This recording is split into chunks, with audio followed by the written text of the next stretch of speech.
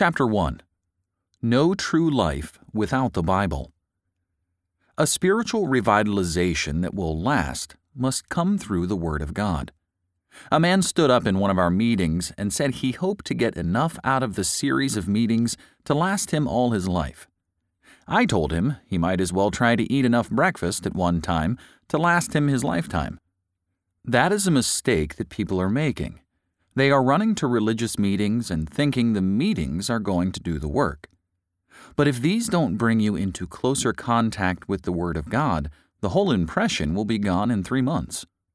The more you love the Scriptures, the stronger your faith will be. There is little backsliding when people love the Scriptures.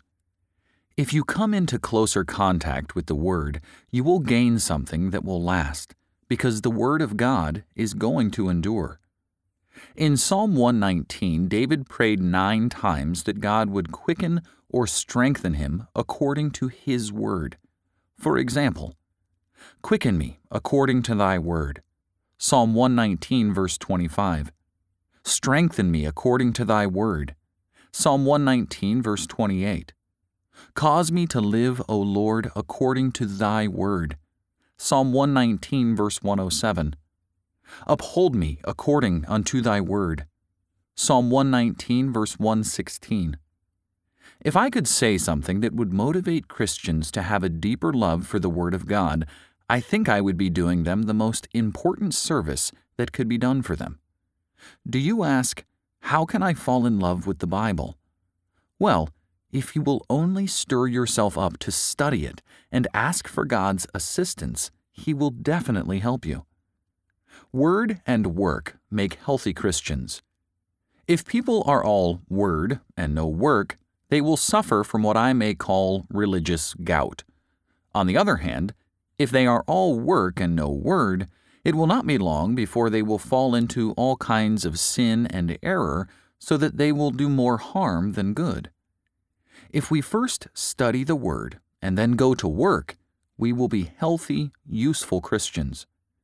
I never saw a fruit-bearing Christian who was not a student of the Bible.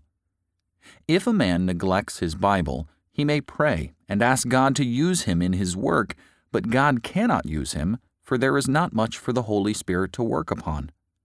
We must have the Word itself, which is sharper than any two-edged sword.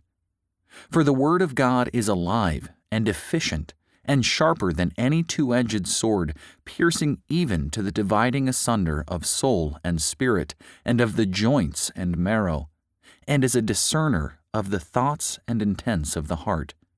Hebrews chapter 4, verse 12.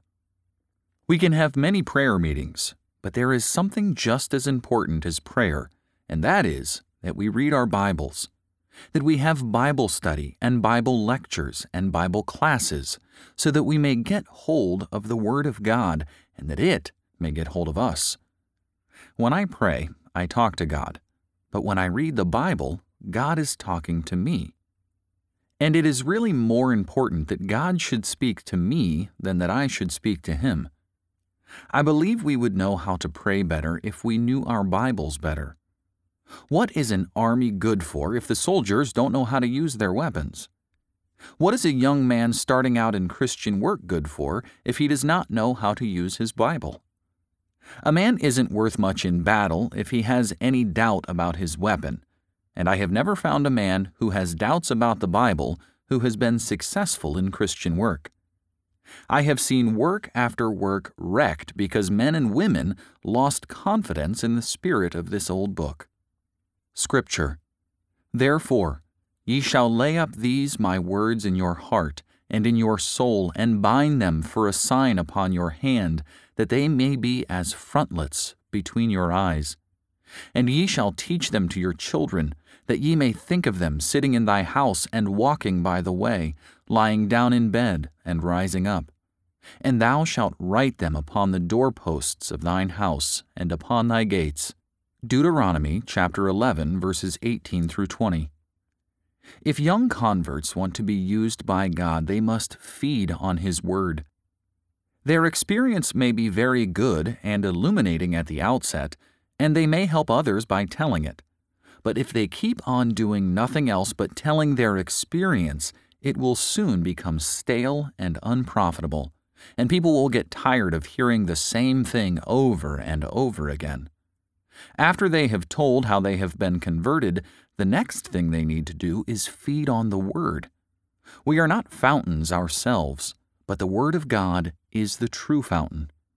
Scripture: As newborn babes, desire the rational milk of the Word, that ye may grow thereby in health. If so be ye have tasted that the Lord is benevolent. 1 Peter chapter 2, verses 2 through 3. If we feed on the Word of God, it will be easy to speak to others about the Word of God. And not only that, but we will also be growing in grace the entire time, and others will notice the change in our walk and conversation. So few Christians grow because so few study. I would advise all young converts to spend as much time as they can in the company of more mature Christians. I like to be with those who know more than I do, and I never lose a chance of learning as much as I can from them. Study the Bible carefully and prayerfully. Ask others what this passage means or what that passage means, and when you have become familiar with the great truths that the Bible contains, you will have less to fear from the world, the flesh, and the devil. You will not be disappointed with your Christian life. Scripture: Study to show thyself approved unto God, a workman that has nothing to be ashamed of, rightly dividing the word of truth. 2 Timothy chapter 2, verse 15. People are constantly saying, we want something new. We want some new doctrine or some new idea. Depend upon it, my friends, that if you get tired of the Word of God and it becomes boring to you, you are out of communion with Him. Scripture: Oh, how I love thy law! It is my meditation all the day. Psalm 119, verse 97. The last time I was in Baltimore, I could see an Episcopal church when I looked out my window. The stained glass windows were dull and uninviting by day, but when the lights shone through at night, they were beautiful. When the Holy Spirit touches the eyes of your understanding and you see Christ shining through the pages of the Bible, it becomes a new book to you. Scripture: The statutes of the Lord are right, rejoicing the heart. The commandment of the Lord is pure, enlightening the eyes. Psalm 19, verse 8. A young lady once took up a novel to read, but found it dull and uninteresting. A few months later, she was introduced to the author, and in time became his wife. She then found that there was something exciting and worthwhile in the book, and her opinion of it changed. The change was not in the book, but in herself. She had come to know and love the author. Scripture: I will never forget thy precepts, for with them thou hast caused me to live. Psalm 119, verse 93. Some Christians read the Bible as a duty, if they read it at all. But as soon as a man or woman sees Christ as the greatest among 10,000, the Bible becomes the revelation of the Father's love and becomes a never-ending fascination. A gentleman once asked another man, "Do you often read the Bible?" "No," was the answer.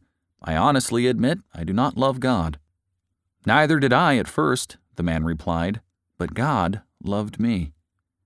A great many people seem to think that the Bible is out of date, that it is an old book, and they think it is of no use today. They say it was very good for the Dark Ages, and that there is some very good history in it, but it was not intended for the present time. We are living in a very enlightened age, and men can get on very well without the old book. We have outgrown it, they say. Now you might just as well say that the sun, which has shone so long, is now so old that it is out of date, and that whenever a man builds a house, he doesn't need to put any windows in it, because we have a newer light and a better light. We have electric light. But it's not true. Nothing can replace the sun's warm rays of light. Scripture: The grass withers, the open flowers fade, but the word of our God shall stand forever. Isaiah chapter 40, verse 8. Keep in mind there is no situation in life for which you cannot find some word of consolation in Scripture. If you are in affliction, if you are in adversity and trial, there is a promise for you. In joy and sorrow, in health and in sickness, in poverty and in riches, in every condition of life, God has a promise stored up in His Word for you. In one way or another, every case is met, and the truth is commanded to every man's conscience. It is said that Richard Baxter, author of The Saints' Everlasting Rest, was amazed in his youth by the miracles in the Bible. As he grew older, he was more impressed by fulfilled prophecy, and toward the end of his life, he felt the deepest satisfaction in his own sweet experience of the power of the gospel. If you are impatient, sit down quietly and commune with Job. If you are strong-headed, read about Moses and Peter. If you lack courage, look at Elijah. If there is no song in your heart, listen to David. If you are a politician, read Daniel. If you are morally corrupt, read Isaiah. If your heart is cold, read of the beloved disciple John. If your faith is low, read Paul. If you are getting lazy, learn from James. If you are losing sight of the future, read in Revelation of the Promised Land. In Psalm 119, verse 165, we find these words, "Those who love thy law have great peace, and nothing shall cause them to stumble."